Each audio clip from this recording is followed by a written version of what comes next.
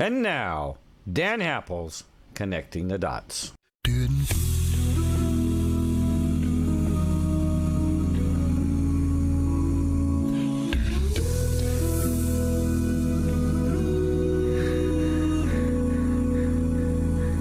If tomorrow all the things were gone, I'd work for all my life, and I had to start again with just my children and my wife.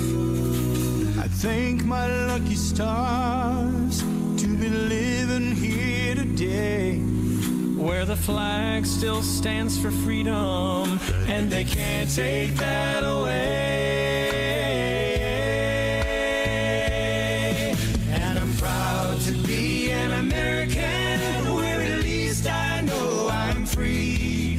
And I won't forget the men who died, who gave that right to me. And I gladly stand up next to you and defend her still today. 'Cause there ain't no doubt I love this land. God bless the USA. God bless the USA. Well, good Tuesday morning. Welcome to Connecting the Dots with Dan Happel.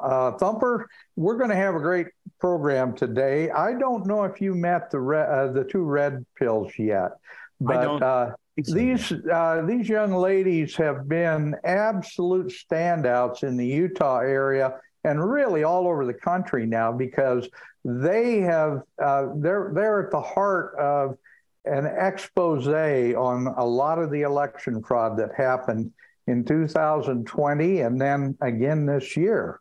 And we're going to be talking about a lot of that. And the name of our program today is Populism, the number one enemy of globalism. And that's really what we're doing now. We're fighting a war for the very heart and soul of America.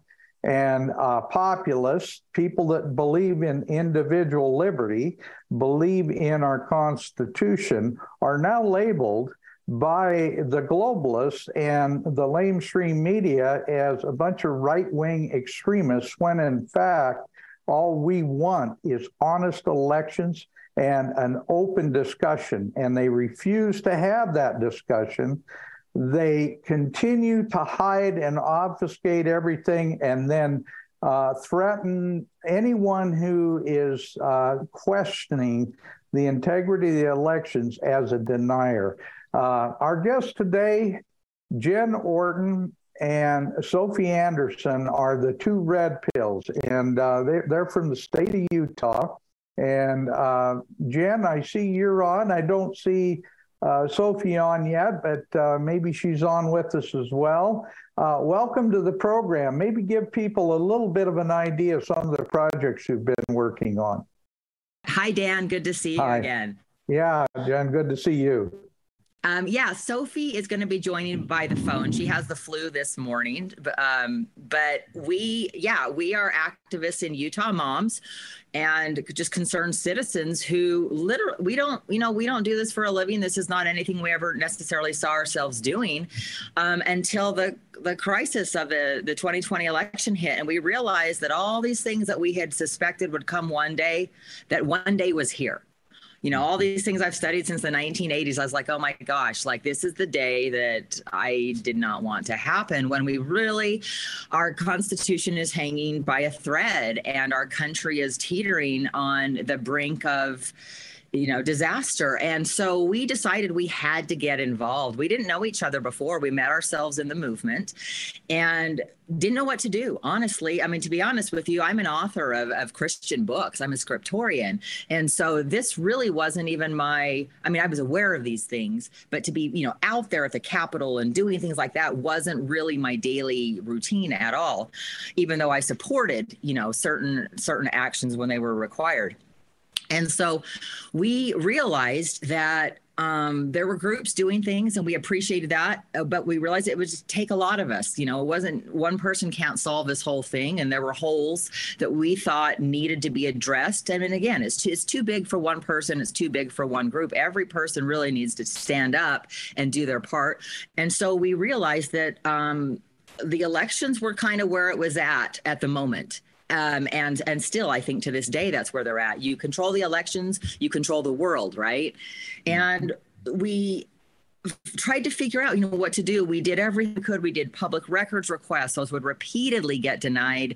The few that we're able to get through were absolutely astonishing at realizing how deep and calculated the corruption and the collusion was. So we got more invested. The more we learned, the more we were like, oh my gosh, we are not losing our state to this, especially not our nation. And I figured out one day after reading the laws that if we requested public records and those records were denied us and we kept it in court, or at least in the appeal process, that they could never be destroyed. And that's kind of what was our I think our big weapon at the point. It was that moment I realized, oh my gosh, I have an opportunity here, maybe to not get the data, but to at least preserve the 2020 data to find out what went wrong, what really happened. And that's what happened. We filed a lawsuit for, all 29 counties in the state of Utah for cast vote records, for tabulator tapes, all sorts of different types, project backup database. That one really threw them over the edge because I wasn't asking for the project database. I was asking for a copy of the backup copy, which by law they have to keep. And that's the one that got me a lot of harassment and I guess, for lack of a better term, threats. The men on the doorstep, my neighbors questioned, all sorts of crazy things like that. And that's when we knew we were really over target, when the lieutenant governor's private text messages are talking about how we've got to stop this. Who is this person? We can't let her have it.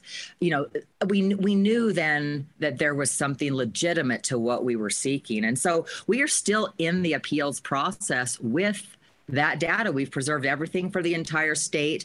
And we were fortunate enough to make friends with Jeff O'Donnell, who will be joining in shortly. Hey, yes, I'm here. Jeff, we were Cool. just talking about you and all the problems we caused with cast vote records across the nation. Yes. Well, Jeff, thank you for joining us.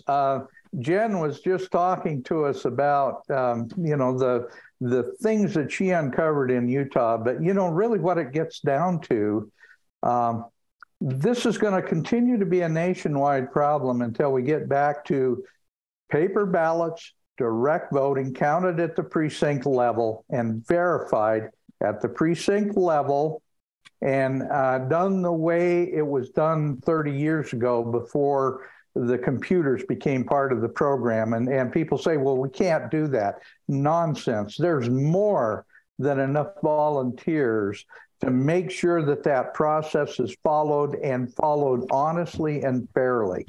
People in this country are sick and tired of the questions about the election, and they never get addressed. They always get pushed under the rug. They never get addressed. And the 2022 election ended up much the way we thought it would because the problems were never resolved. Jeff, I welcome you to the program. Give people a little of your background, if you would, please. Sure. Thank you. Thank you all for having me on here. I'm a computer geek with about 40 years experience, software, hardware, databases, put them together, taking them apart. And I've really got into the election integrity thing after the Mike Lindell Symposium when the Mesa County, Colorado image became available, the one that Tina Peters so bravely saved. Up until then, I was just sitting back complaining like everybody else. And then after that, I found the evidence of manipulation there. And then suddenly, once you see it, you can't unsee it. And basically, I feel I was called to do as much as I could as far as trying to unravel this big mess we find ourselves in, with various amounts of success from time to time. Well, it's going to be important. And the fact that Jen and Sophie were speakers at our last Red Pill in Salt Lake, And I found out what a dynamic duo these gals are, that they just continue to push and press this stuff. And Jen, that's why they hate you so bad, because you're so insistent on answers and accuracy. And frankly, that's what we're trying to bring to the people today. The fact that it isn't a matter of us being a bunch of right-wing nuts trying to ruin the elections. We're a bunch of honest-to-God American patriots who want to save the election system. What we've got right now is anything but a fair and open election. And as Joseph Stalin said, I care not who votes, I care only who counts the vote.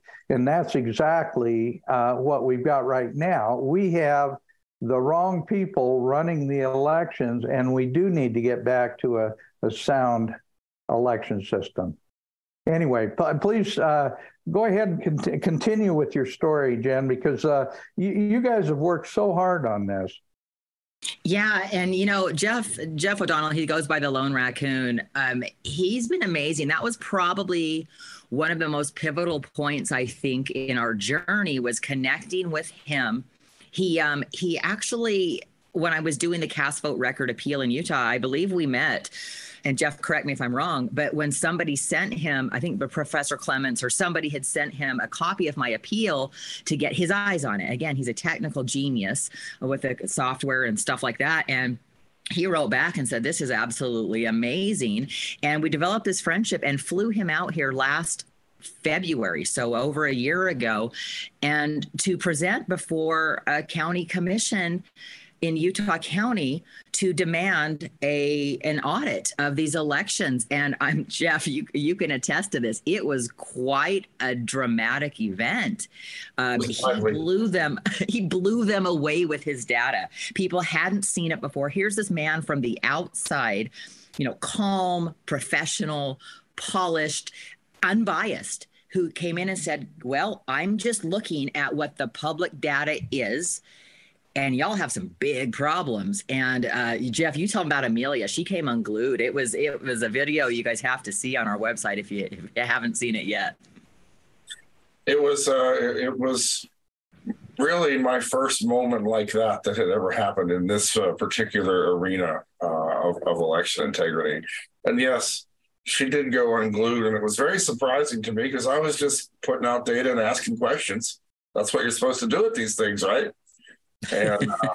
And she took it super personally, even though I had not brought her name into the discussion at all.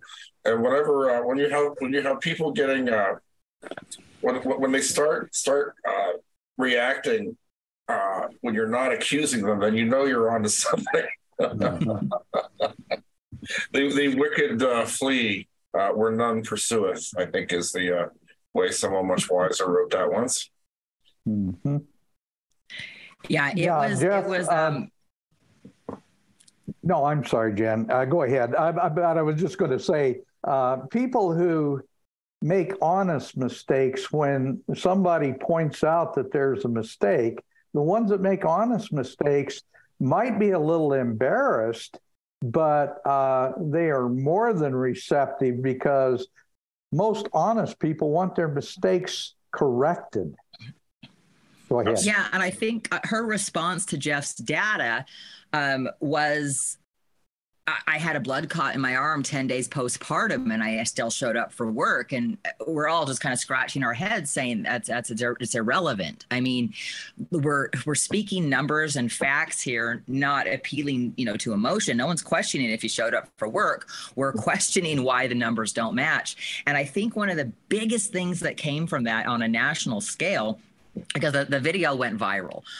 Jeff had created a response to her attacks back to him, and I put a video together that kind of took a 3-hour meeting down to 15 minutes for people, and a little bit of comedy there. But it was really the first time, at least for us, that we saw data from the outside that we didn't even know you could slice and dice. In other words, Jeff's, oh my gosh, he's so talented at looking at every angle. And, you know, originally people just look at it going, Trump won, or, you know, Trump didn't win, or, you know, what's the total versus the not. But Jeff just dissected this thing at a level that said, why is Utah the only red state whose governor got more votes than Trump did? I mean, things like that, when you look at it from that angle. And you know, I can't remember all the data points that Jeff had pulled. It's a fascinating video. It shows the brilliance of him, but he came in there so factually. And what it did is it sent shockwaves, because when he combined with us, we were already uncovering a lot of emails and public record and communications. We were already, you know, kind of getting very much getting the attention of our lieutenant governor and governor's office. Is, I don't know, we might have been public enemy number one, if not the top 10, I'm guessing at the moment. I think we went up in rank after Jeff was here. But when we teamed up, the people realized there was a crisis. They really said, oh my gosh, it's not just these two moms who are looking through emails. We've got this guy who is legitimate, looking from the outside, using the state's own data. And what we are seeing cannot be explained. He probably had 25 or 30 slides, I'm guessing, all of which put your jaw on the floor. And that's the moment Utah really hit crisis mode. And it's been a wild ride ever since. But Jeff has done this for every state across the nation for free. I mean, he's an absolute hero for what he has sacrificed to bring truth forward. Well, thank you, Jeff. Jeff, tell us a little bit about your work nationwide, because obviously this isn't the only rodeo you've been to. What other states have you been working with, and what's your full determination of the election in 2020? Well, when I got into this, like I said, I got dragged into it in the Colorado situation, but quickly people started sending me data from other places, and I'm like, okay, I'll take a look at it. And so I'm not. There's a news flash for you. I am actually not the most organized person that was ever put on this planet. So I had to figure out how to take all this data that was coming from all these places, because just like you think people were desperate now. Back in late 2021, it was a different kind of desperation, because they had we had the same feelings that we have now, but back then there was like the appearance that nothing at all was happening, nothing was being found out. It's frustrating to know something but not be able to prove it. I think any policeman, DA across the country would probably echo those sentiments. So yeah, I've been involved in Wisconsin, or at least early on. I apologize for the dog. Early on, and still have a good relationship with those people. A lot of these states, like Utah and Florida, and so, once I had my kind of initial go with them, they picked up the ball and ran with it so effectively that it's kind of like, now I'm checking up on them. It's like, you guys need anything? Like, no, we're fine now. So that's kind of what I'm doing also. In Wisconsin, the voter rolls are terrible. In New York State, the voter rolls are terrible. Everywhere the voter rolls are terrible. But that's, I've been helping out some counties in Pennsylvania, and they've got, every state has, a slightly different turn on this, because they used what they had available in every state. In some states, the voter rolls were especially weak. In some states, the mail-in, they had this, they had more universal mail-in ballots to use and things like that. So, but to kind of summarize the whole thing, I've yet to see anywhere that there's not evidence that they were involved in this overall RICO case that is 2020 election. The cast vote records we've gotten 1,000 or so counties that have sent us cast vote records of various qualities, but we've gotten enough now that I've been able to find the patterns and the similarities. And I wish we had them for Utah badly. I don't think that's ever going to happen. They are fighting us tooth and nail. I agree, but what's really does it make any sense to you that when you look at a cast vote record from, let's say, Union County, New Jersey, and you look at a cast vote record from a rural county in Colorado and LA County, California, and they all show the same mathematically impossible pattern of voting? So that is really, I think I'm blessed with the ability to be able to look from a national scale, because I've been able to see that this is not a particular state problem. This is something that was coordinated across the states. They use the same methods, and those methods they have consequences on the data. When you look at the data, there's fingerprints, are the best way I can put it. Having the biggest thing though is having that Mesa County, Colorado Dominion server to be able to do a complete and utterly down to the bone dissection of the drive, because what they did there in manipulating the ballots and the votes, that's what caused the fingerprint. So we would look at the cast vote record from Mesa County, look at the data from Mesa County, see, oh, this looks like this because this manipulation happened. Well, then when you have other cast vote records that fit what I call the Mesa pattern, there's only one thing that could have caused that, in my opinion, and that is the same type of manipulation. So, long answer to a short question. I'm so happy that I've gotten the opportunity to look at this from a national perspective. And it's not just that, too. We talk about voter rolls a lot, and I had a lot to say about that for Utah as well. Many of the voter rolls are corrupted in the same way from state to state. It's really, I never expected this when I got into it.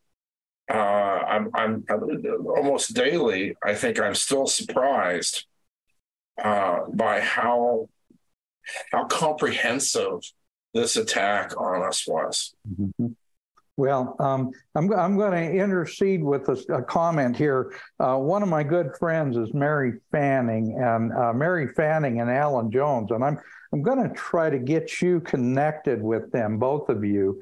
But Mary Fanning came to know a gentleman by the name of Dennis Montgomery, and he wrote the software that created the program, the CIA program, called Hammer and Scorecard, both of those programs. And in fact, he tried to expose the fact that the Obama administration had used Hammer and Scorecard and had inserted them in the elections, in the American election system.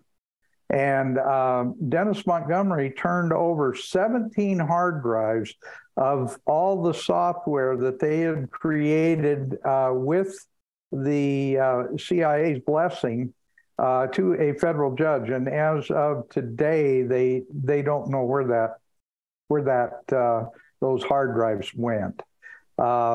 Anyway, there's quite a trail here.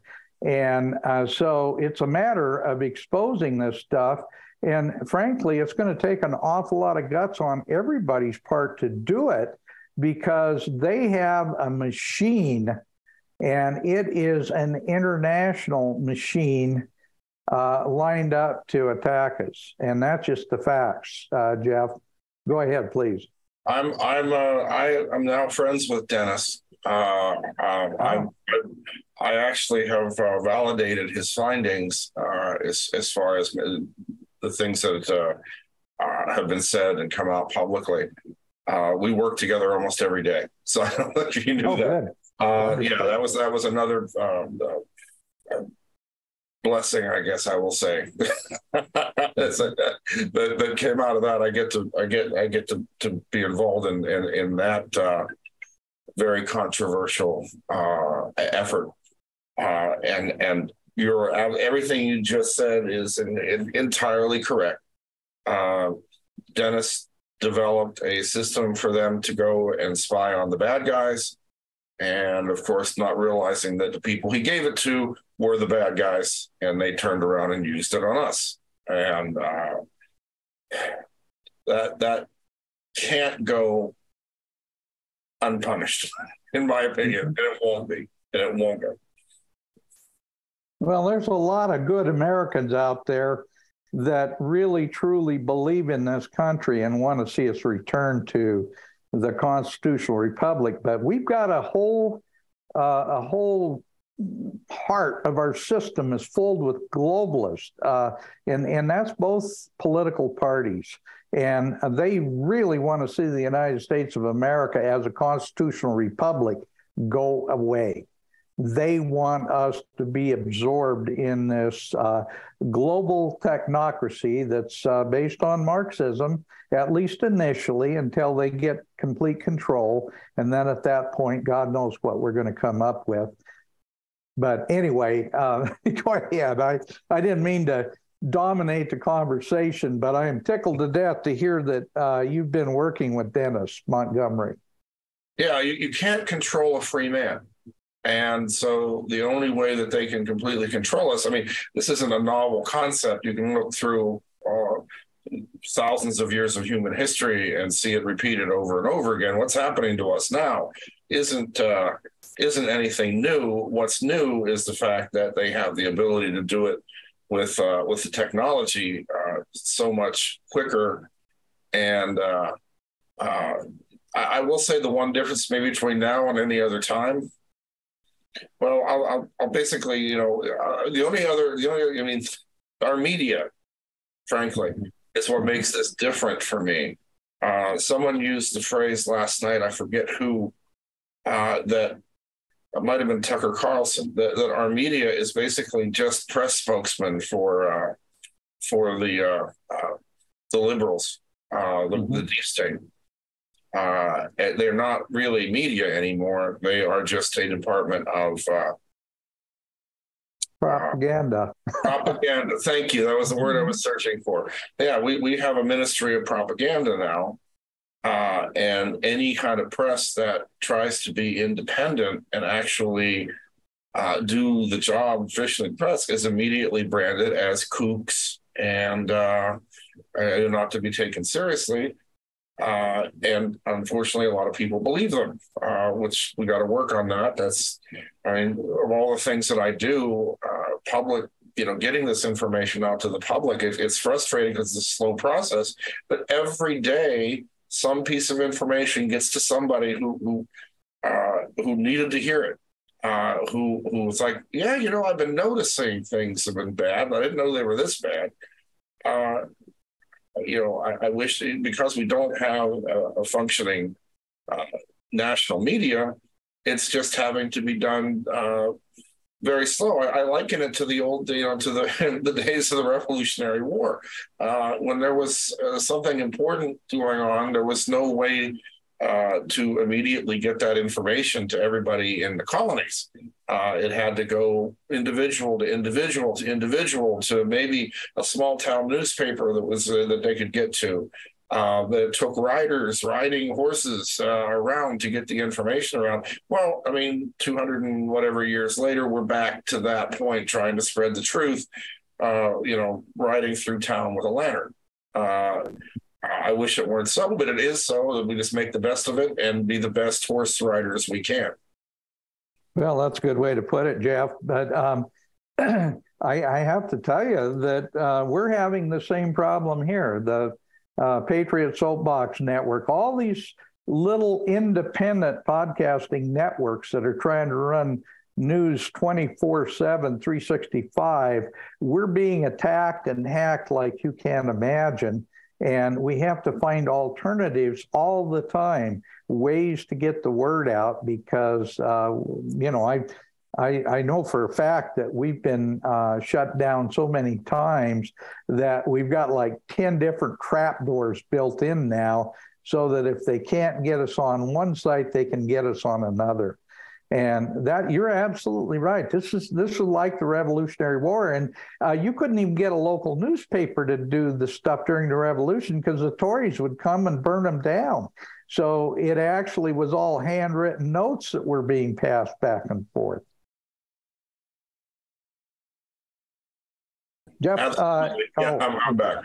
Absolutely, and I work a lot with Mike Lindell, and you're not alone. He faces his servers and channels are under constant attack as well. So you're in good company as far as that goes. But yeah, there's a lot of. And be careful what I say, because I never. That we have got to solve this without violence somehow. Absolutely. I want to say that right out. That said, as far as the political and societal things, this is so much like the 1770s of America. So sometimes the things just reach out. It's like, wow.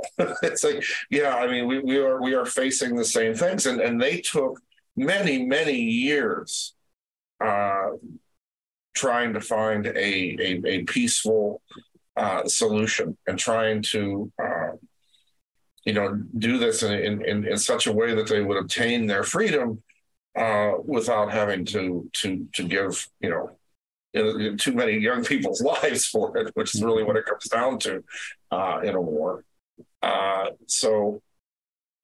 We are at war, but I would say we're already in a civil war. That much is certain. But this is a kind of like the Cold War against the Soviets. This is a cold civil war. Mm-hmm. And everything, most of the I guess monumental things are being done very quietly, very behind the scenes on both sides, frankly. But what the efforts of people like Jen and Sophie and the Jen and Sophie's across the country are doing is they're forcing the deep state out of cover. They're forcing them to stand up and be identified and go on the record. That's what's so great about, these cast vote records, for instance, that we've been trying to get. Cast vote record, for anybody that doesn't know, is very simply, you think of it as a spreadsheet like you'd have on your computer, where every line of the spreadsheet represents one ballot that came in during the election. And they should be in order. So the first one will be the first one they process, the second will be the second they process. And it just has the votes on them and what precinct it came and a little other information.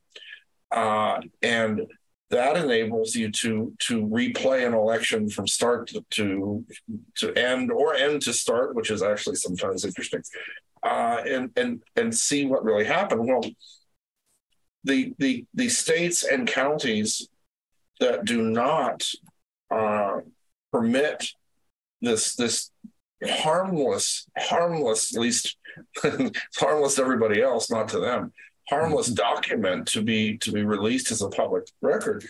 Again, we've got them on record now as opposing the public release of information that would allow us to determine, you say you got the gold standard of elections, right? Is that right, Jen? Is that the one of 14 states that has the gold standard of elections? We have the gold standard elections, but we believe that is the big lie. Yes. Yeah. Well, of course it is. And so it's like, great, then open the books and let us see that. And it's funny when Utah, which is another, there are so many lies. Utah is supposed to be so, the government of Utah is so Republican, so, conservative. they won't let the information get out. But we've got like 20 counties in California that had no problem releasing this information to us. 15, 20 counties in Illinois that had no trouble releasing this information. So that is one of the things you can look at and say, this is not a blue state, red state thing. This is a corrupt versus less corrupt situation. Jeff, if I can interject for a second, and part of our problem here in Utah is that our governor runs on the same ticket as the lieutenant governor. We do not have a secretary of state here. They run together on the same ticket, and the lieutenant governor is over elections. In other words, our governor, who was the lieutenant governor before, ran his own election. And it is no surprise, I guess. I mean, that kind of like Katie Hobbs. Yeah, and for the first time in Utah history, we are not able to get this data anymore. We have court cases and proof that citizens previously were able to see into the elections, but right when 2020 hits and a governor runs his own elections, everything is sealed, everything is against, is not available to the public. And we have the lieutenant governor, who I call it hijacked, the technical term is intervened in our lawsuit to say, I'm sorry, even though the counties own this data, and we have in writing from her saying that the counties have full control of this data, she says there is no way that we will release any of this information to any citizen, period. And she's taking control of that with the attorney general. And back to Jeff's point, this isn't a red state. This isn't even a free state. This is a governor who is running his own elections, who has to cover up the tracks. And they are very upset that we're not stopping this. And it's a problem in our country, especially when the governor runs his own election. Like, how is that okay? We're the only mainland state that has this kind of a setup. Well, Jen, I brought up Katie Hobbs, but Arizona, Maricopa County, and Kari Lake, who was ahead by well over the double digits. I mean, she was ahead by something like 13% in the week prior to the election. And lo and behold, the election went to Katie Hobbs. And guess who was running the whole election program? Katie Hobbs. And she didn't recuse herself. And now Kari Lake is called a right-wing extremist because she questions the fact that she lost a 13-point lead in a week to a person now who is rewriting the whole program. And incidentally, Jeff, I'm sure you've done some work with Maricopa County, but the fact that they got rid of a lot of their records that they're required by law to keep for 22 months. They were gone early in the process, and nobody could explain why. That's an excellent point, and they're not the only ones. I want to say this too, but it is a. Let me tell you why that happens. It's because we have this federal 22-month retention that is a very, very important thing. I think it should be longer. I mean, that 22-month thing was an era, a different era.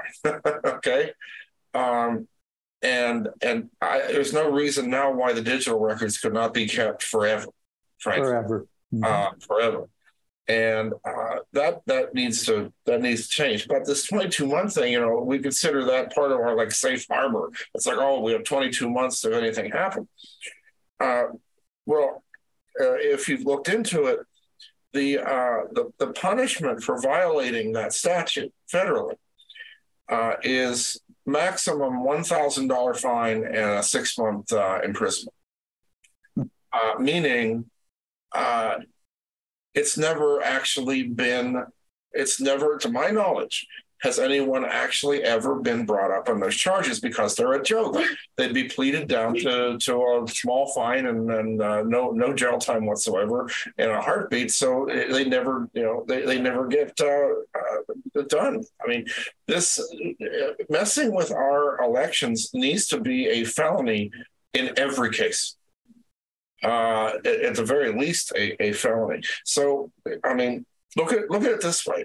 Let's say you're Katie Hobbs, and please don't be Katie Hobbs, but let's say you're Katie Hobbs. If your choices are going down the river for being involved in a conspiracy to overthrow the legitimate government of the United States through an election, or taking the small risk of $1,000 fine, what are you going to do? It's a no-brainer. I can't even blame her. Of course, she's going to order the records to be destroyed, and so are people across the country. Now, we have many courageous clerks across the country that I have heard from, none of which want to be identified right now, who have defied orders from their secretaries of states to, okay, 22 months, got to get rid of that stuff. And I saw one, almost heartbreaking thing. It's like, in one case, you can't destroy records that are evidence in an active court case. That's across the board, global thing. But they were saying, oh, don't worry about that. Destroy them anyway. Destroy them if you want to keep your job. Those sorts of things. And we've had clerks that have said, you know what?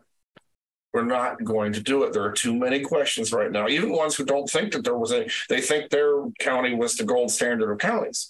There's enough questions out there, and people like Jen and Sophie have helped to get those questions, we've been talking, get that information out there, get that they're like, you know what? I don't want to go down in the history books as the person that deleted records that could have been important.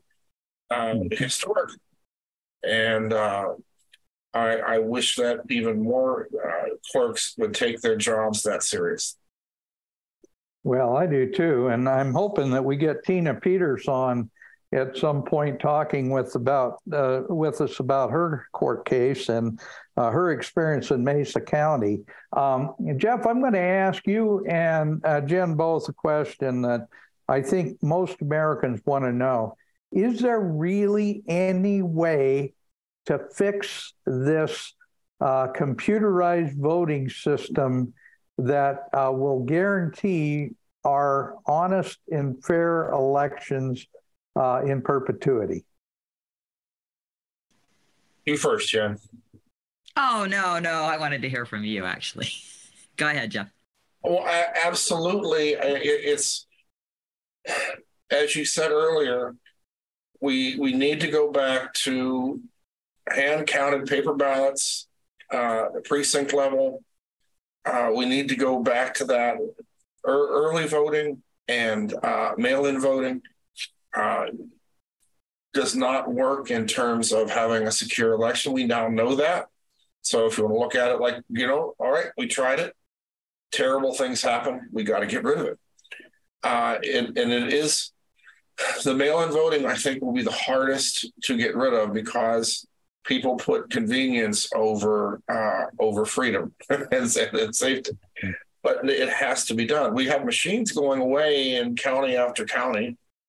And I was told once, no county is going to get rid of these machines. Well, we have now numerous counties that are starting to get rid of these machines. And it's going to go fine for them when they go to hand counted paper. Mm-hmm. We need to every state needs to scrap their current voter rolls that require re-registration, of every single person. And this is where I get in a little trouble with some people, because there is, in my mind, there is no ultimate solution to this that doesn't have at least a small federal component to it. Meaning, our federal government, even though our elections are run by the states, at least the federal elections, are technically run by the states. The federal government already has its fingers already over the process, and but it has it in the wrong places. There should be standards defined for voter rolls. States can do what they want, but must meet these particular standards. There cannot be. The system has to prevent more than a person being in the voter roll more than once. How's that for a start? Yet every state I look at, they have duplicate, the same person, even the same person voting in 2 elections. Of course, do I believe that person voted twice? No, of course not. They might have voted once and somebody else voted for them the second time. There are going to have to be some smart guidelines, required guidelines for things like that. I want to see a bill introduced in the House that requires all election information that does not disclose publicly identifiable information as automatically public record. That is something that has to come from our federal government. It has to come from our Congress, because states won't do it unless they are forced to. So to kind of answer your question, yes, we can do this. It's the momentum is already headed towards that. But it's going to take some really smart people doing some really smart things to get where we need to go. Now, will we get there? I think we will, because we're headed for a precipice here, people. We're headed for a big time crisis, and if we don't deal with it now, it's going to have to be dealt with then. So I would obviously like to see the calmer solution that we're going at, but it's going to have to happen one way or the other. I would just rather it not happen as a result to an even worse crisis than we're facing now. I agree, and the fact that Kraken, the military investigation of the elections showed clearly that China, Serbia, Germany, Italy, Spain, there were other countries where servers, where servers in those countries were changing votes that were happening in the United States. And the fact that every single federal entity is refusing to look at that, even though there's clear evidence that it did happen. If we've got other countries able to flip our elections, we've got a real serious problem. And obviously, we've got a real serious problem. Well, Dan, let me look. We've been flipping theirs for years. Oh, yeah. Yeah. Well, look what happened with Bolsonaro in Brazil. With Lulu, and the fact that I think that was a CIA operation. I don't think there's any question about it. But again, in my little newsletter that I send out, it's a matter of them trying to get rid of all the populists and put, Marxists or technocrats in charge of all these countries. Yeah, I mean, Dennis has gone on a record, I believe, as upwards of 10 million votes look like they were, injected or flipped into that Brazil race. It actually, if you look at the polling that happened down there and you look at the way it happened, there's nothing shocking about that number. It makes sense. We have a new player enters the game. Exactly. Well, and it's interesting because one of the things Sophie and I were digging into were, several months back, were the Twitter files and the Facebook and all the kind of censorship that was happening from the cybersecurity department of our country. And there were pages and pages of documentation showing Facebook, Meta, having a very active, not only interest, but role in the Brazilian elections. I mean, they were bragging about how much they had influenced it. And we were just astonished at how brazen people are getting now with with the corruption. I mean, why is this social media company so actively involved in another country's election? And it's something very interesting about Brazil as well is Brigham Young University here in Utah, BYU, back in 2010 developed, again, this is coincidentally and conveniently right before Mitt Romney decides he wants to destroy our state. They develop an election department at Brigham Young University, strictly for elections. I've never seen anything like it. If I had to guess, I don't have it in front of me, but maybe 10 to 12 incredible professors, not conservative, but from some of the top schools across the nation coming out here. And I looked up what their first project was. I was curious. I'm like, what is a group of the brilliant minds who are focused on just elections itself? I mean, that's a big staff, in my opinion, for an election process. It's a private university. They can run under the radar a lot more easily. And sure enough, their first two papers, I think, studied Brazilian elections and Venezuela. And I thought that was kind of a big red flag to me. I thought, oh my goodness, why are we studying how to look into corrupt elections? You know, I don't know. It was alarming to me. I looked at some of the papers, and I, as an election integrity activist, I don't think they're going the direction we want them to go. I'll just leave it at that. And when you combine that with the University of Utah, the Hinckley Institute here, and some of the other software and programs, we have incredible computer programming software here. Utah is a Silicon Valley. They call it Silicon Slopes here, but we are like a little bit of a San Jose has been moved here to Utah with the tech industry. And their rumors, I believe there's starting to be more and more evidence that they have a role in a lot of the programming of what's been going on with those machines for quite a while. So this Brazil thing is way closer to home than just the recent election. We've been in I don't know if it's a partnership, but we've definitely been running parallel and having our eye on them for a long time. And that is alarming to me. Mm-hmm. Good. That's so. Well, there was a book written, and I believe I first read it about 1992, maybe 93, but it was called Vote Scam, and it was written by the guy who actually designed the first software that was intended to be used in the American voting system.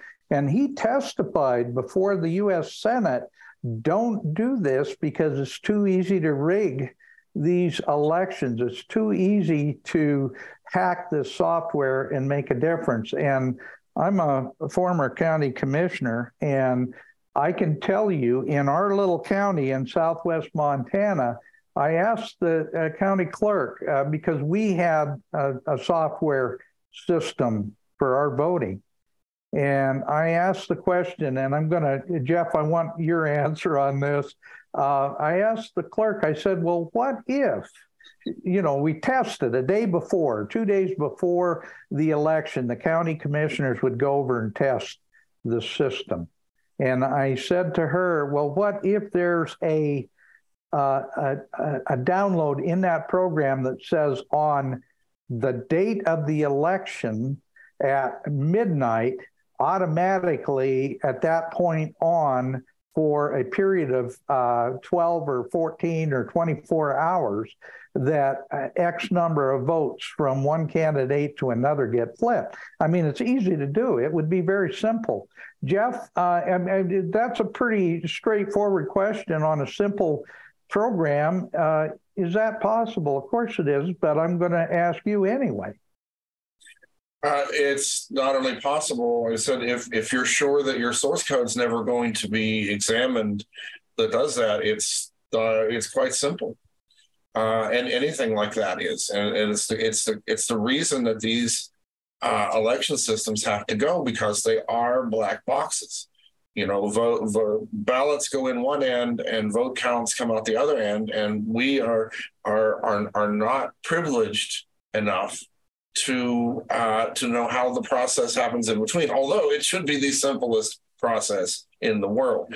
If you look at these many tens or hundreds of thousands of lines of source code that we know had to go into these election system software to add one to a number and not lose that number. So yes, entirely. And if I may, I don't want to. If I can address something that Jen said, one of you who mentioned Meta. Oh yeah, Jen, Meta, and well, Facebook.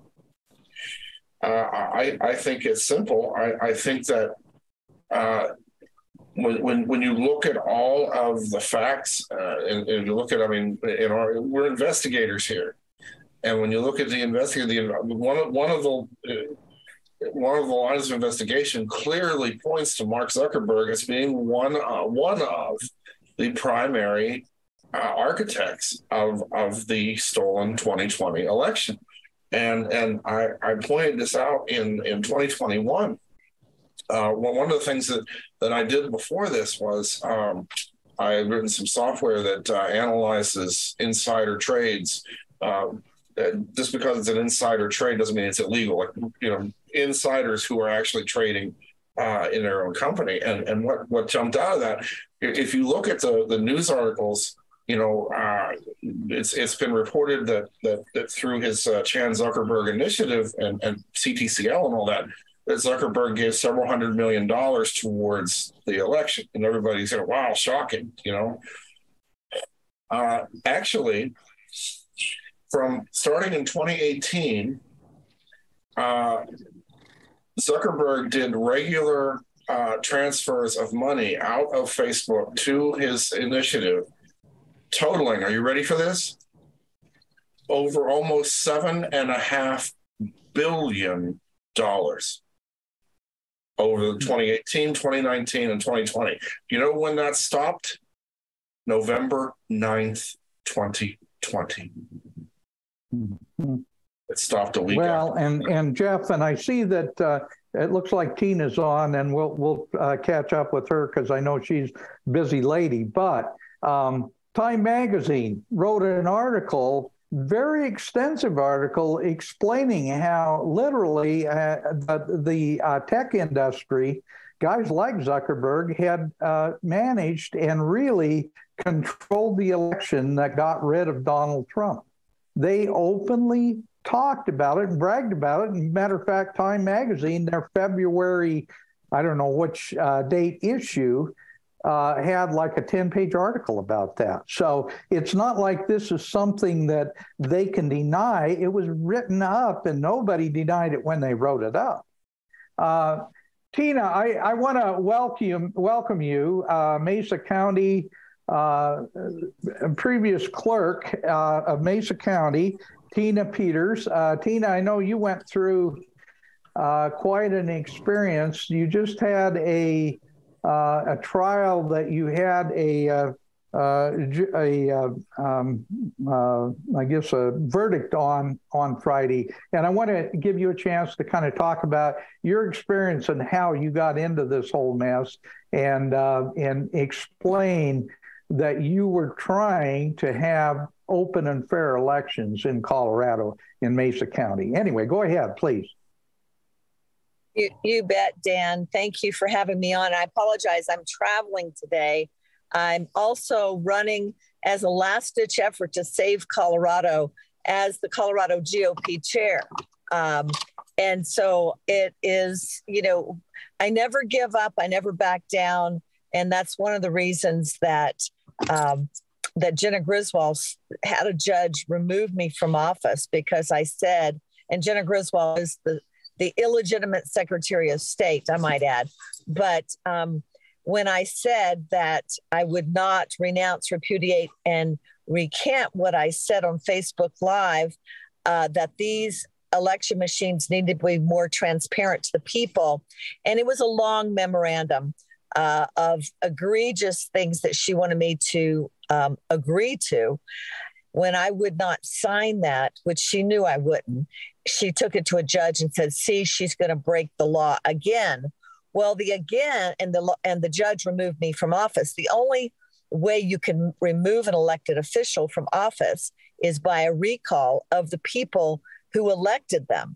Another elected official cannot remove an elected official. So the lawfare and the lawlessness is just rampant in Colorado.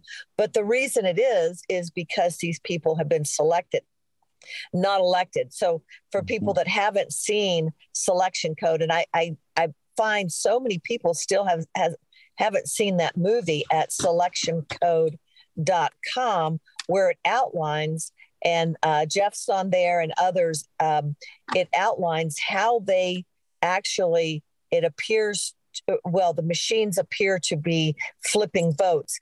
And I can tell you, just going forward with when I was running for Secretary of State, we were watching in real time, right, Jeff? We're watching them transfer votes. I think it was 900, if I'm not mistaken, votes to me. And when we called them out on it, because the election workers had gone home at 10, Dan, and this happened at 11:30 at night. And when we pointed the finger at this had happened, they immediately then, to make matters more obvious, they put them back over to Pam Anderson. And to your point about CTCL and Mark Zuckerberg, so the fix was in before I decided to run for Secretary of State. And that's the reason I did run for Secretary of State, because I said, I'm the only person that can fix this. And so they had Pam Anderson, and who is the secretary, and was one of the 5 directors, along with Tiana Epps Johnson. Anybody that knows about Tiana Epps Johnson knows that she served on a fellowship with Obama for 2 years, and very much a criminal, and everybody involved with Center for Tech and Civic Life. So she put, once I outed her, she said that they had her put on the website on temporary leave. Well, that woman, and then the other person, did nothing after she so-called won the election. She was selected. And the other gentleman, who was supposed to be a spoiler, so it would be a 3-way race, was a man who is on our very, very radically liberal Attorney General, Phil Weiser. He's on his loan board. And you know all that's going on with loans and things like that. I won't even go into that right now. But it's obvious the fix is in. We're on to them. And they're just blatantly, they don't abide by laws. I want to tell you this. So I went to the Capitol and was opposing a bill. I'm sorry. I was voting for a bill, or asking the legislature, who have also been selected. There's 8 Democrats and 3 Republicans. The bill was asking them to remove the wireless devices from the voting machines. Well, according to law, there cannot be wireless devices in the voting machines. For years, I had been told they were air-gapped. There's no way they could connect to the internet. They did not have the capability. And by law, that is what they're not supposed to have, that capability. And here we are in a legislation hearing, where we're asking them to pass a bill to take them out. And there was a woman that has that's from Brazil, and she has a nationality, or however you call that, with Brazil. Dual citizenship. Sorry? Dual citizenship? Yeah. Dual citizenship. Thank you. And so she is literally mopping the tears from her face, crying, pushing her glasses up to wipe the tears, talking about the hell that her family in Brazil is going through, and how she's trying to get them help and money and things like that because of these voting machines. And these, I mean, I could lose a few pounds myself, so I'm not disparaging people that have, a few extra pounds. But here's these, the impression that I got from these Democrats, lazy Democrats sitting up there that couldn't care less. They're eating. They left the room at one point and went and got food, brought it back. They're sitting up there eating while she is tearfully making her plea. And then they went ahead and voted it down. I mean, they break laws with no, it's incredible to watch what they're doing. So, so the way that, for those that don't know, the way that I became involved in this, and the why for me continuing to, there's a saying that you can't unsee what you've seen, right? I believed in the election. I believed that it was what they touted, the gold standard, and that I've been told all across the country, people just, they want to know about our election processes in Colorado, that we're the gold standard, and they wanted to emulate us. And what I found out, and it wasn't the 2020 election, it's what I found out after the 2016 municipal election. And if they're cheating in school board elections and municipal elections, how far they've come. Mm-hmm. And when I pulled the results, I was the county clerk and recorder. When I pulled the results that night, I said at 7 p.m., I said, there's no way that these progressives that nobody knew could win over these wonderful, hardworking. I mean, these people had campaigned the hard, and the turnout was massive for these candidates. And that night, when I pulled that, I said, there's no way. I got just a awful feeling in the pit of my stomach. And people had been coming to me, asking me, and I kept defending these elections, and I was wrong. And so I just encourage everybody out there, go to your county clerk and recorders, go to your election supervisors, whatever they're called in your state, in your county, and present the evidence of Mesa County Report 1, 2, and 3. And you can find those on my website, tinapetersforcolorado.com, and they're on other places as well. But take it to them, learn about this, listen to what Jeff and Jen and the others are saying, and do your own research, but don't stay stuck in the research. It's really important that people aren't just absorbers of information, that they get out and do something. So my job now is to build an army of people that are awakened, not woke, awakened to what is going on to take our country away. The hour is late, and we have to keep building the army. And Eric, you just saw that 3 other states have voted to remove the Electronic Registration Information Center. And that is David Becker and the crew that want to harvest your information, whether it's through motor vehicle or other ways, and use it to cheat these elections. And also, I will say, too, that the woman I talked about that was supposedly the Republican primary candidate against me, she is also a member of CEIR, C-E-I-R, which is another David Becker organization. So what they've done, and there's a book called The Blueprint, How They Stole the Elections in Colorado, or How They Stole Colorado, and it applies to other states. In the blueprint, it talks about how they didn't just focus on the Democrat Party. They set up NGOs, and we can see that through Zuckerberg and all these organizations where they set up these non-governmental entities, organizations, and these nonprofits, and their sole purpose is to subvert our elections, subvert our way of life, and to have us pay for it as nonprofit organizations. So I can answer some questions. I'm going to get back on the road, so I may lose my signal. So I wanted to just share a few of those things. But yes, they are coming after me. One more thing, because you asked about my trials. They are coming after me hard. They indicted me, threw me in jail. I have 7 felonies and 3 misdemeanors that I'll go before a jury of 12.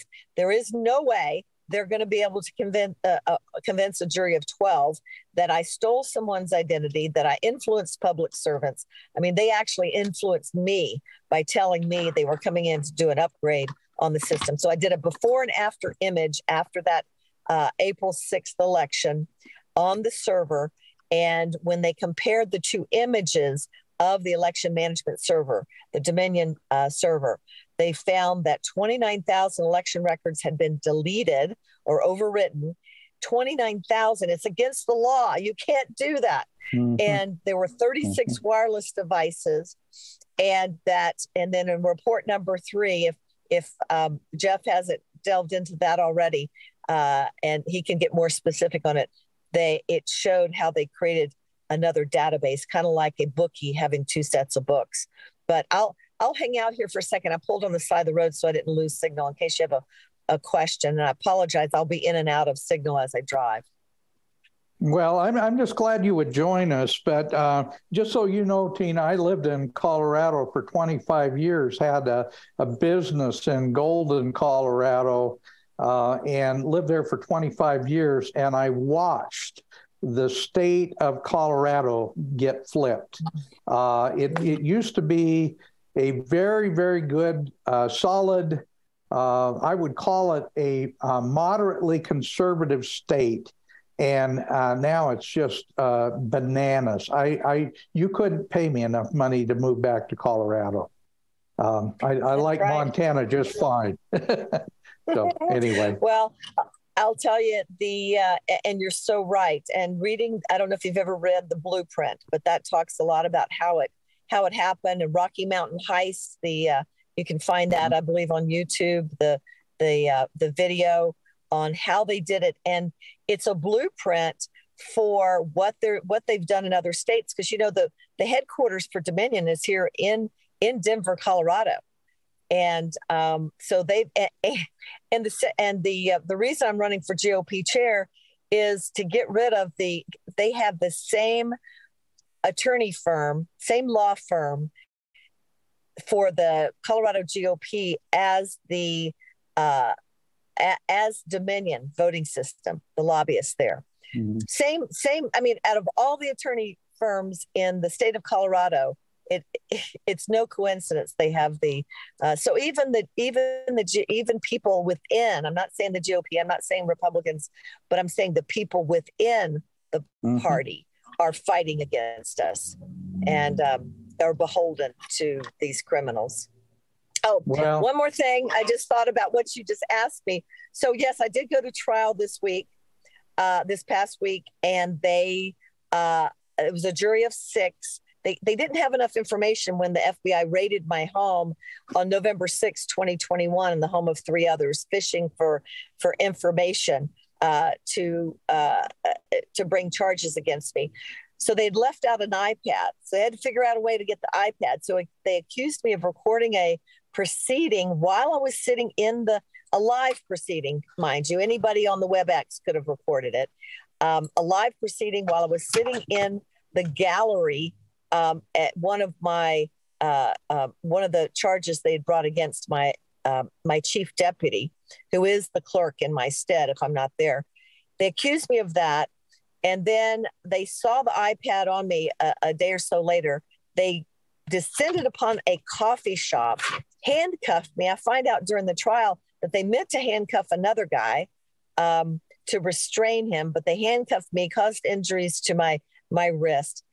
So the jury did to get that iPad. They had a search warrant to get that iPad that they got while they delayed a commissioners meeting after I was there and in the commissioners meeting speaking and with other supporters. They saw that I had the iPad in my purse, detained or delayed the commissioners hearing to go get, and we know this because the search warrant was time stamped at 9:48. The commissioners hearing started at 9 a.m. until they could get this warrant, then followed me a block away with 5 other supporters to a coffee shop, and there proceeded to handcuff me, throw me in the police car, and then the next day I was in jail for 30 hours. They just didn't have enough. They just wanted to get more. And when you tell the truth and you don't back down, I guess they don't know what to do with you. So I was acquitted on the obstruction of a police officer, and I was found guilty on obstruction of government regulations or obstruction of government operations. So, I think a lot of people have been calling me and saying that's a badge of honor, because right now this government's so corrupt, we need to obstruct their operations. But we'll, it's basically a fine, so it's not a big deal. And but that's the links they'll go to. But you can't be afraid, right, Dan? Well, you're right on with everything, because I've been working with David Sumrall of the group that's been trying to expose what happened on January 6th at the Capitol. He's got like 14,000 hours of footage that they've gone through. And incidentally, there's a book, you might want to pick it up. It's called The American Gulag Chronicles. And it's about the January 6th prisoners that are sitting now in jails. Most of them did absolutely nothing, but they're being imprisoned. And they have been, some of them, for up to 2 years. And it's just an amazing story. Some of them have been 30-year U.S. military special operations veterans and things like that. I'm telling you, this is so out of control. It's unbelievable. And thank you for being willing to stand up and do the right thing. You bet. And you're right, Dan. We have got to, it's my duty. I tell people it's my duty. I didn't raise a Navy SEAL for nothing. And when you lose a Navy SEAL son, precious son at 27, and you're a cancer survivor, there's not much else they can do to you, but these people that are in the gulag cannot be forgotten. I have friends that help support them. And I've been able to get messages to them and talk to them and be on. There's a recording that's on every night. You probably know that at 7 p.m. From 7 to 9, where you actually get to hear them. We cannot forget them. And we have to keep raising awareness. Michael Flynn told me when all this started, he said, Tina, and I was with Jen actually at a weekend conference in Utah. And he told me, he said, Tina, the safest you will be is if you are vocal and visible. And that's what I tell people. You can't hide behind your doors. You cannot be quiet and be led away to the slaughter like the Jewish people were. You have to get out. You have to talk to your county officials. You have to inform people and get them this information today. It's like Mike Lindell says, if you're waiting for it to rain, it's pouring outside. So everybody can do something. They can't get us all.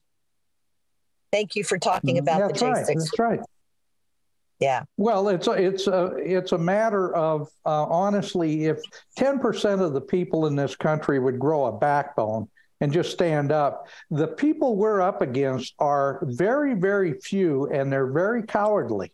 And the reason they've gotten away with what they've gotten away with is because so many people have been intimidated into believing that they're as powerful as they claim to be. And the fact is, they're very wealthy, but they are not powerful if we stand up and make our voices heard. That is so true, Dan. It reminds me, I was on when I was speaking at the Constitutional Sheriff and Peace Officers Association conference in Las Vegas.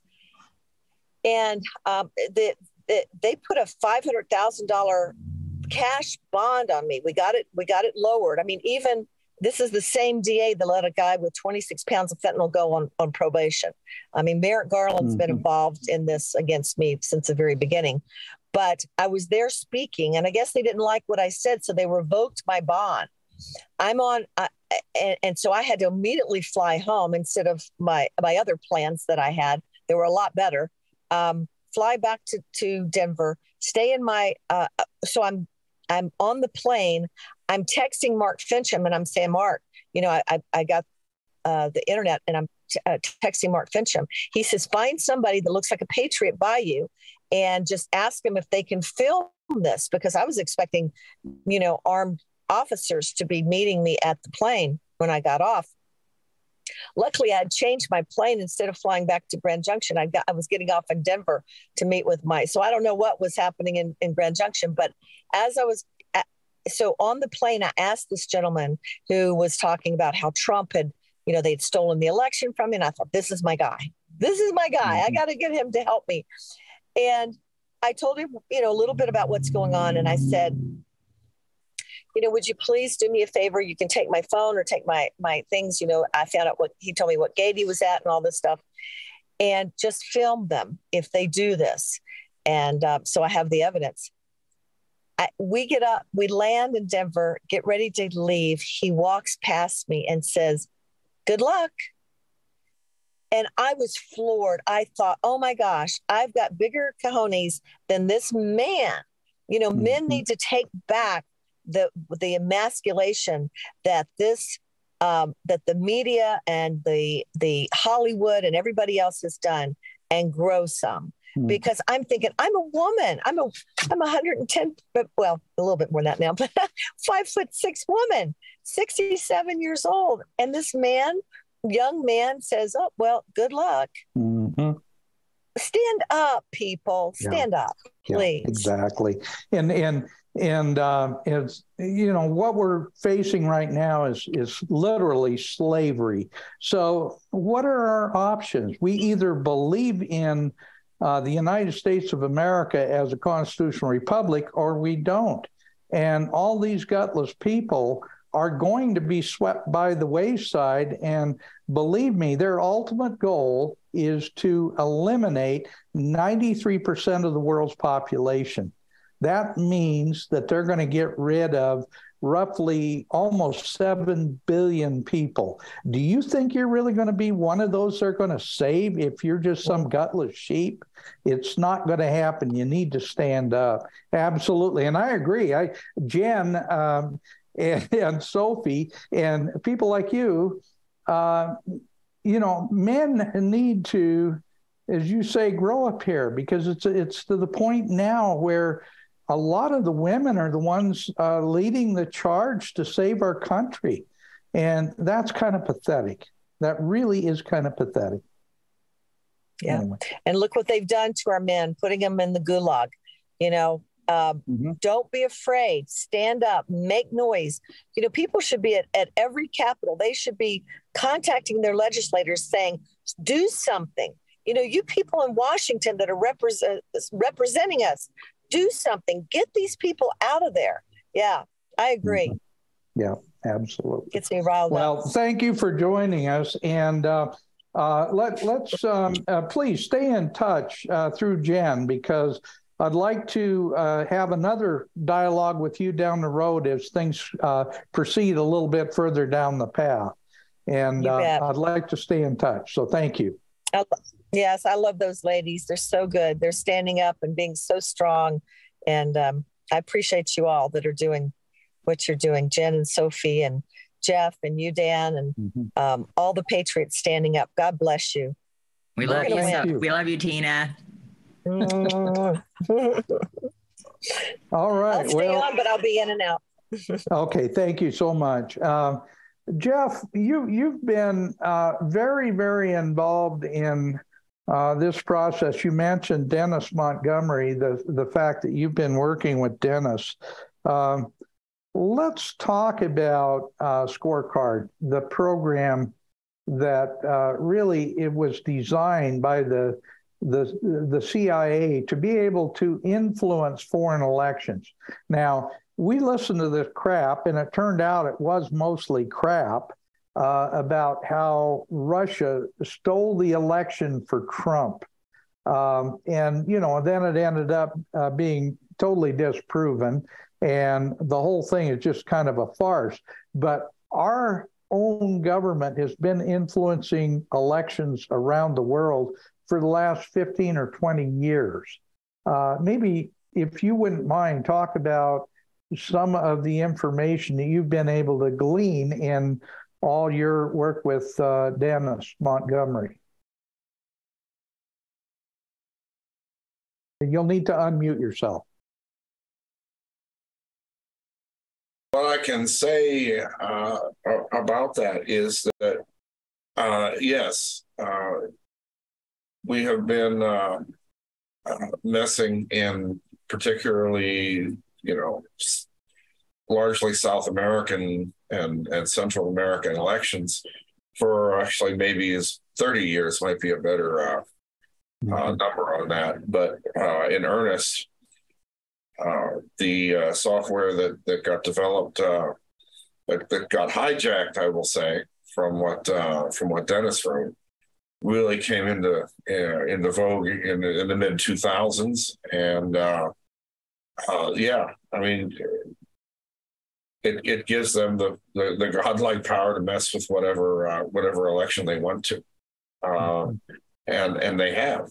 I really don't not much else to say about it other than that, and I think that is one of the reasons that they are fighting so hard to prevent the general release of this data, of this information, is because, I mean, I don't think it's hyperbolic to say this is how wars get started. I mean, I think that most of the people listening here would say that if China was involved, even in a small way, in the fraud of one of our elections, in 2020, for instance, that is an act of war. I've heard people say that, and I actually agree with it. So what is it when we do it to other people? Is that something different? No, it isn't. And that's why you have to really, kind of look at this is not a simple one side versus another side question here. This is a continuation of discussions that have been going on in this country as far as what our intelligence agencies are doing, what they are supposed to be doing, what oversight there is over them. And that's a critical point. We have lost oversight into these intelligence agencies. And at that point, when you lose oversight, your agency is only as good as whatever people happen to be running it. And of course, we know how that went when you're talking about people like John Brennan being able to dictate our national intelligence policy, which happened, and that's when a lot of this stuff went completely off the rails. It's not conjecture at this point; it's truth. It's fact. And is one thing that when I had the opportunity was introduced to Dennis and was basically I was tasked with looking at what he had and kind of doing an independent validation of it, which I did. What I didn't expect was to come out of it with a new friend, which I did. He's actually a tremendous patriot. Dennis Montgomery is. He has barely survived attempts to destroy him in pretty much any possible way that you can define that. Since late 2000s, or especially ramping up in the 2010s, when they realized that he wanted to, be a whistleblower whenever he wanted to come forward with this information. They pulled out all the stops they could to discredit him, which is always what they do first. First, they discredit you. If they can't discredit you, they threaten you. And he's gotten through that particular part because he is not a person that you want to threaten. And then after that, they kill you. And he has taken whatever steps he can take to prevent them from doing that, which is, I think, the only reason why they haven't, frankly, to this point. Because, but can I get back when I saw what actually he had? Because all I had heard up until that point was these, frankly, at that point to me, dubious claims that he had evidence of the election, being the systems be accurate, being intruded on by China. Mm-hmm. And I'm not saying what they did or didn't do. That isn't the issue. The issue is that they intruded into our election systems especially at a state level and county level. But what I soon learned was this is so much more than elections. This is so much more than the 2020 election. The 2020 election may be the best way to get it all to light, because that has most people in this country very, very interested in what actually happened. But this is more than this. This is a very concrete example of our own personal freedoms being completely trampled upon, and being done so at a scope that just wasn't possible before. It kind of reminds me when we're talking about the whole switching to paper ballots, hand counted. Often I hear from people, well, there was still cheating when we had paper ballots. Yeah, there were.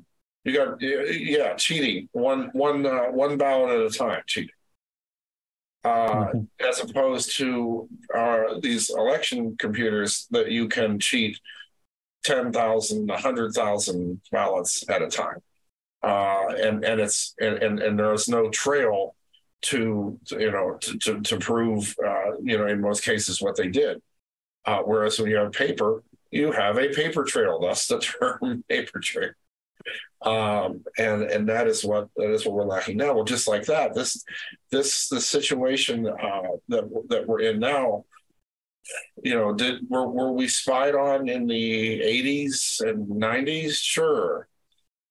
But it wasn't until the kind of technology that Dennis, as a patriot, Dennis, to try to defeat our enemies at the time, came and got turned back against us. Suddenly, they do have the ability to zero in on any one of us in a fairly easy manner, which it has to come to light regardless of the consequences, because it's not going to get better. We can't just sit around and hope that, well, we'll get some good people in charge of this technology. That's the same thing as saying, well, okay, we'll keep the election management servers. We'll just make sure there's good people running. I hear, that is not going to work because of the very unfortunately, the nature of human beings does not. No, sorry, that's not going to work. And it's the same thing. The hammer and scorecard, it needs to be exposed. It needs to be exposed in a way that everyone can understand it very simply and very easily. And at the very least, the people who use that against us or using it against us need to be exposed to make sure that they never get a chance to do anything like this again. My opinion. Absolutely. Yeah, to follow up on what Tina said earlier, people need to grow a backbone. There's a really funny saying: Americans need to replace their wishbones with backbones. We've got to quit thinking of what we wish would happen, and we better start making it happen. Jen, you wanted to say something. Oh, I was just agreeing with everything that Jeff has said. And one thing that I find very interesting that kind of hits home closer to Utah is back in 2006, we had a gentleman just like a Tina Peters. He actually, I call him, the 2006 Tina Peters, who was a county clerk here in this tiny little county, Emery County, Utah. I mean, I live here and I had to look up where it was. Small town. But they had gotten, this is, right after the HAVA Act, where the machines were starting to come out, and Utah had worked very closely with Diebold at the time to get machines in. He gets the machine, just like Tina, he starts asking some questions. He notices that the hard drives on all of his machines don't have the same amount of free space. They were sold as new machines. So this kind of perplexed him. He tried to do everything he could to find the answers and ended up sending it to Harry Hursty through Black Box Voting, Bev Harris's organization. They look into the machine. And again, this is 2006, 17 years ago, we were going through this exact same scenario. They look at the machines, find 3 different levels of passwords, all of them Chinese names. Wow. Wow. Yes. And in fact, Bruce gave me, he's still alive. He's 80 years old right now. He gave me, it's the coolest thing, one of the machine parts that they would use. And it looks like a credit card, the kind that you would just slide a card in. It's small, rectangular. And they were able technically to slide this into the machine. It was able to have software on it. And it's been shown the vulnerability of being able to change every vote thereafter after somebody slides this key in. Anyway, he came up with a report of, oh my gosh, dozens and dozens of vulnerabilities. Again, in 2006, we're talking. The New York Times called it the nuclear explosion of elections with what he had found. And he ends up getting fired.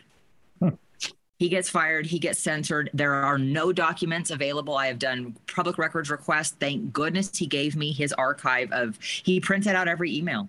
He saved everything. I've spent countless weeks scanning all that in to organize. But the point being, this isn't a 2020 problem. This is a long-term plan, like you talked about, from the 80s, from the 90s, from the year 2000. We started seeing it, I think, with HAVA. The hanging chads was the first time that they actually codified, legally, the right to get private companies involved in our elections. And how do you go any direction but downward from that moment? And that's what we've done. These NGOs that are running everything, what Jeff was talking about earlier with the Zuckerbucks and the trillions of dollars. I found that fascinating.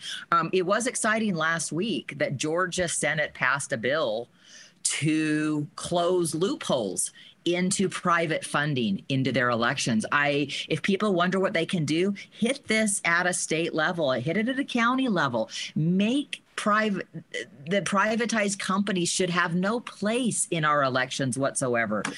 These kinds of funding should not be allowed. Again, paper ballots, all that type of thing. But I found it alarming, again, that for 17 years at least, we've had these people saying the machines are the problems, and we're not really aware of how long this fight has really been going on. I'm glad it's gaining momentum, but we still don't have the solution in place, even though, we know what the solution needs to be. We're getting closer to it, but that just proves to me that this will not go away on its own unless the people stand up and really, really do something at a local level. Absolutely. And, as I said, the book Vote Scam was the first time I really paid attention to the computerized voting. And that was 30 years ago that guy testified before the Senate. And 30 years ago, they had the problem. So obviously it hasn't gotten any better. Jeff, simple is best.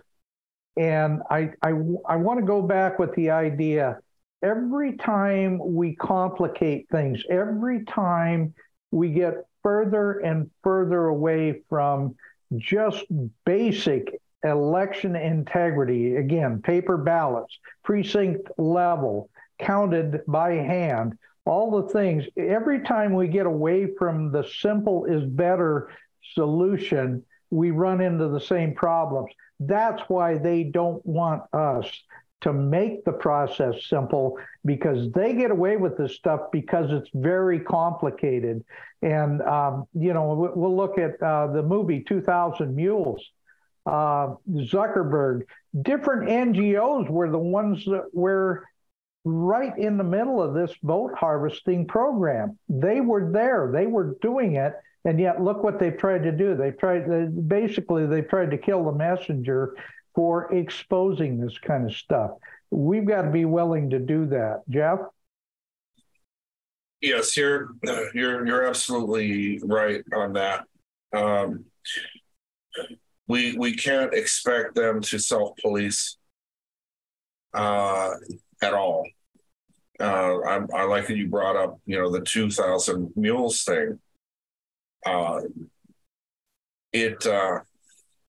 In my opinion, 2000 Mules was a very narrow view of the problem.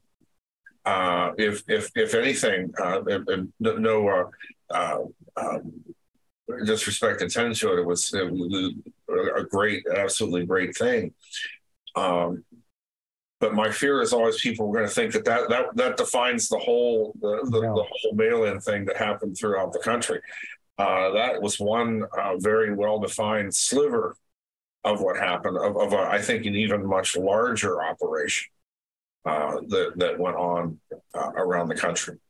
So, I agree with you. It's as far as complexity, you couldn't be more right. There are certain things that where complicated's okay.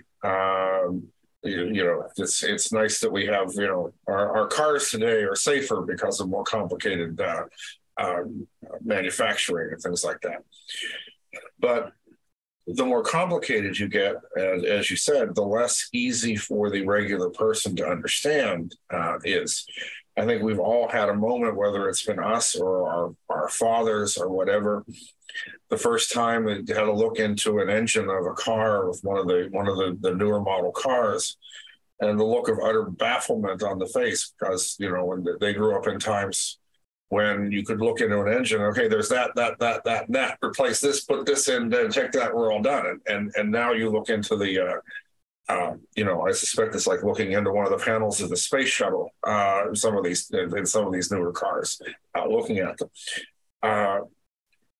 it's that way for this, but this is absolutely too critical.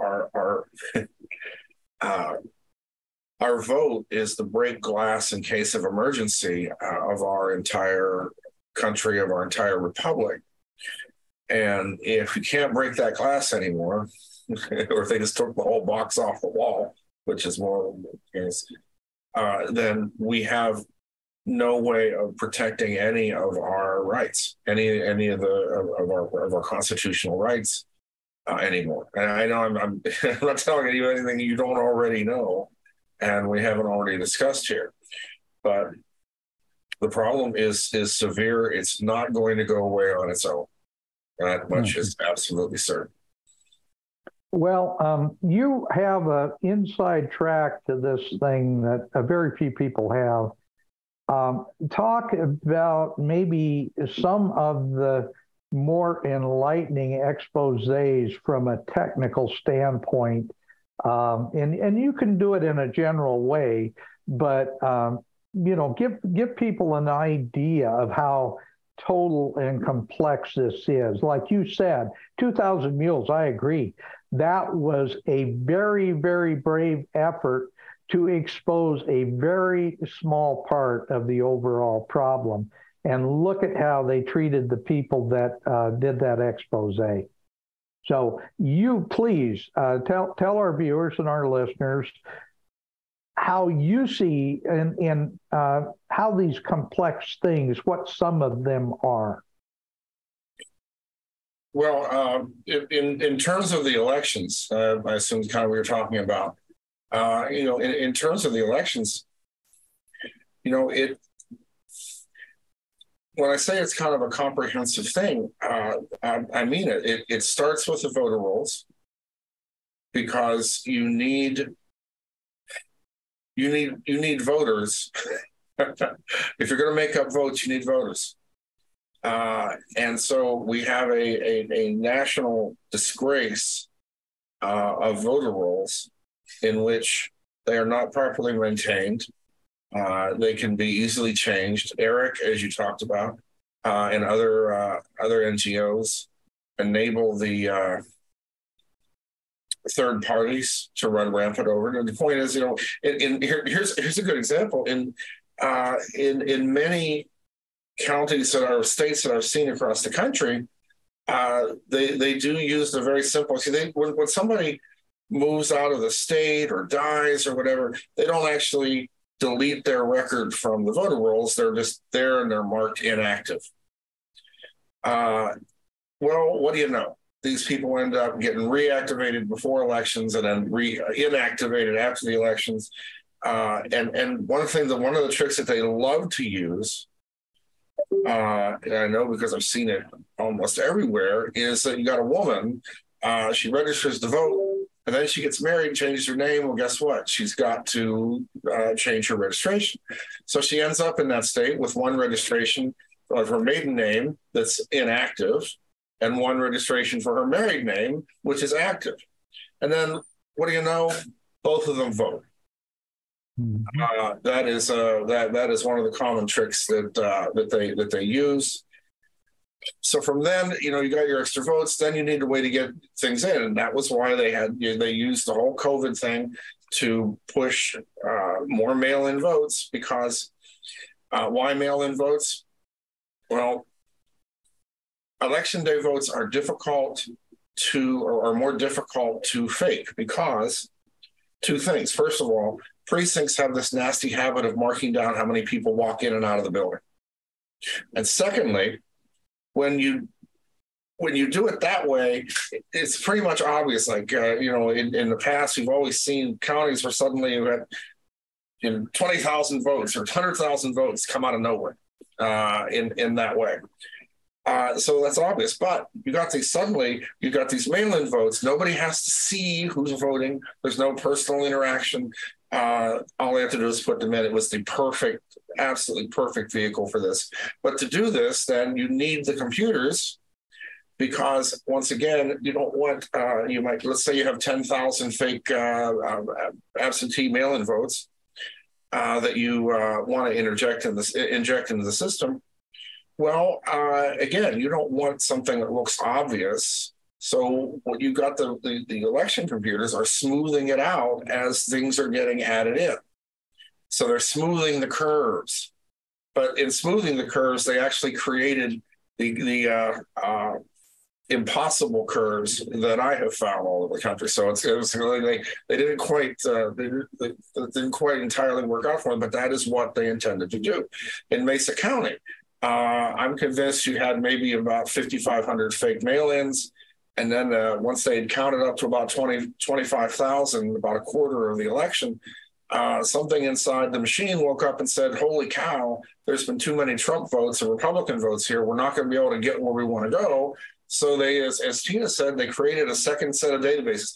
By they, I mean the computer, the clerks, and I had no idea what's going on. The software in there goes and creates another set of books and reprocesses the votes that had happened to that point. And when you look at, in this extremely red county, in 2016, it was, it's about 68-30, 70-30 kind of county for red Republicans. And that was what it was in 2016, for instance. And it was big. Well, when you look at the votes that were reprocessed, they are they are 51% Trump. And then after that processing, they're 68% Trump. Okay, so when we saw that A, they were reprocessed, B, they do not match in any way or form the rest of the votes that came, or ballots that came after that, then you know what they did. So I say this to try to answer your question in that, those are the things that we are seeing, and these are the things that we're actually being able to prove due to the things like the cast vote records and the machines we've been able to look into. And did they cheat every county? No, they didn't. Just most, almost all the counties. And in Colorado, I talk about this Mesa pattern, meaning does it match what happened in Mesa? Colorado has 68 counties. 43 of those counties matched that Mesa pattern. And you can actually take the midpoint of the election, multiply it by a number, and get to what the end point of that election was in those 43 counties within, a couple percent, which is that's not possible. You don't have people in Denver voting in the same pattern as you have people in Larimer County. Yet, according to this, their pattern of voting was entirely the same. And then when you see that happen in Nevada and California and everywhere, Jersey and everywhere, and all these kind of things. So I think those are some of the more interesting things, because these aren't conjectures. These aren't requiring a lot of statistical knowledge or 6-level polynomial equations. This is just, first of all, you can see it with your eyes. And secondly, you can just get a simple calculator multiplied by 1.2. It's like, holy cow.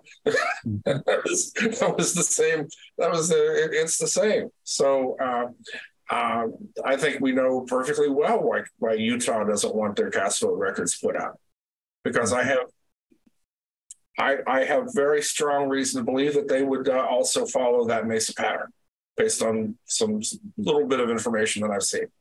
So that's amazing. Go get him, Jen. Go get him, Jen. Yeah, go get him, Jen. Yeah. Listen, we're almost out of time. I told Jen, she says, that's 2 hours. This is too long. This is going to be tough. I said, no, it's not. Trust me. Well, once I got Jeff O'Donnell on board, I was like, if we get Jeff, we could do this. You're saying I'm long-winded, Jen, because you're right, but I just wanted to... I'm saying you're brilliant and entertaining. That's all. Mm-hmm. I agree. New fan here, Jeff. New fan. I'll get in touch with you through Jen as well, because I'd like to stay in touch. Anytime. Okay, Jen. Dan, first of all, I want to give you a chance to talk about the 2 red pills and some of the other podcasts and things that you're doing. Yeah.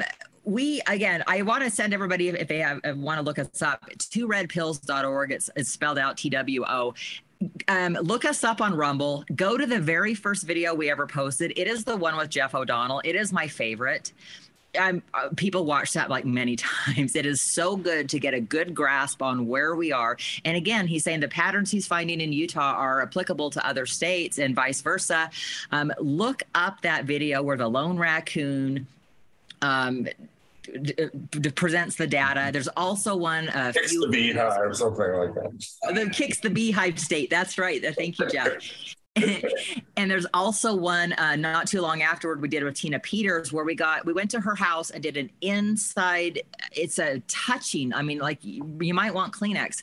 Her story in depth, and I think everybody needs to hear that if they haven't seen it already. But so far as what we're working on right now, we are, again, the top priority for me is preserving the data from 2020. We know it's a hand slap, but we do have in writing supposedly that they have kept all those records. I think they're going to be damning should they ever be able to come out. It's a waiting game at this point. We're willing to wait as long as possible. We just need to make sure they're not preserved. I'm also fighting several battles right now with Governor Cox's office. He is the liberal posing as a Republican governor, the man who ran his own election and won more votes than Trump. Yet we can't find more than 14 people who voted for him in the last 2 years. This is our governor. As I like to say, Cox puts the fairy in nefarious. He is very liberal, very woke. Anyway, he is hiding emails from us, the transparency. So one of my biggest fights, yesterday I spent a couple hours at a hearing against the governor's office for I bought 5,800 emails from them about CTCL, CEIR, David Becker, Jeff. Can you believe that many they said existed? And after we paid the money for them, 5,400 of those disappeared into thin air. And I'm just holding them to the fire saying, how, where, why? You know, they said, well, we'll give you a refund. I'm like, I don't want a refund. I want the emails. So this is going to be a long drawn out, probably in court again. I've got another court case coming up from 2 years ago still, where Salt Lake County has refused to give me emails that the State Records Committee awarded me that show communications between the IT machine director and the Salt Lake County clerk, who, by the way, is the only county in Utah who uses Dominion. We match the pattern in Arizona to a T. We have one county that does Dominion, Salt Lake County, our biggest one, just like Maricopa. The rest are ES&S. And this gentleman, this IT guy, whom the clerk, quote, trusts with her life, which she should, because I think felonies and treason are, you know, she would have to trust somebody with your life because it involves your life at that point.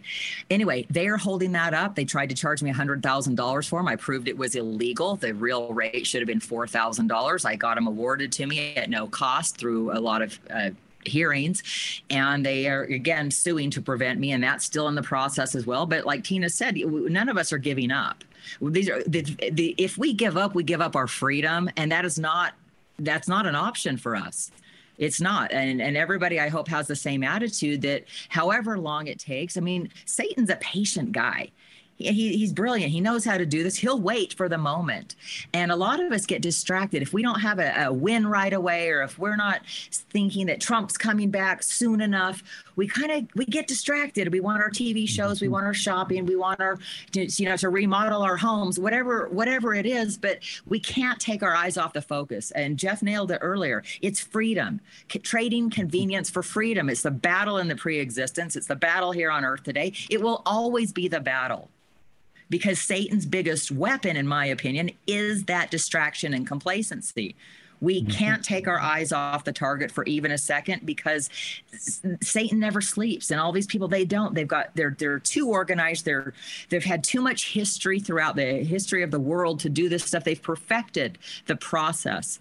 But the only way we can really stop this is, I think, shining a light on the darkness and blowing open, what they're doing and exposing it and getting transparency and waking people up. So I appreciate you both and Tina as well for all your efforts to do that. It's really our only hope is to expose it.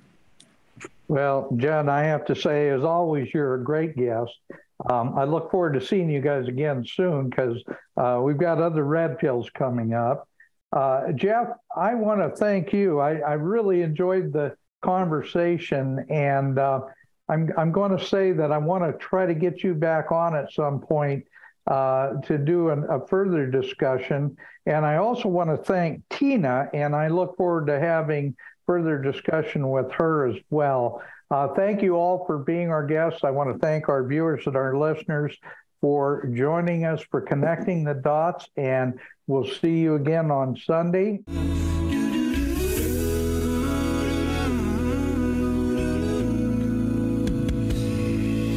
From the lakes of Minnesota to the hills of Tennessee, across the plains of Texas, from sea to shining sea, from Detroit down to Houston, New York to LA, where there's pride in every American heart, and it's time we stand and say,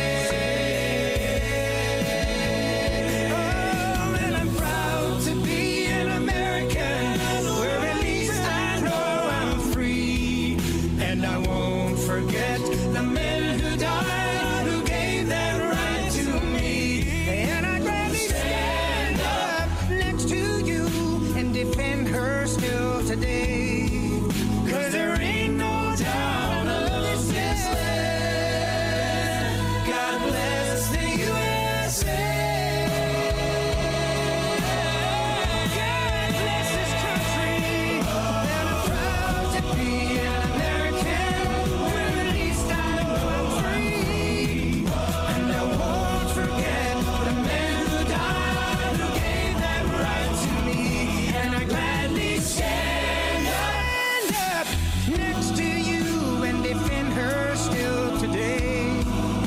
'cause there ain't no doubt I love this land.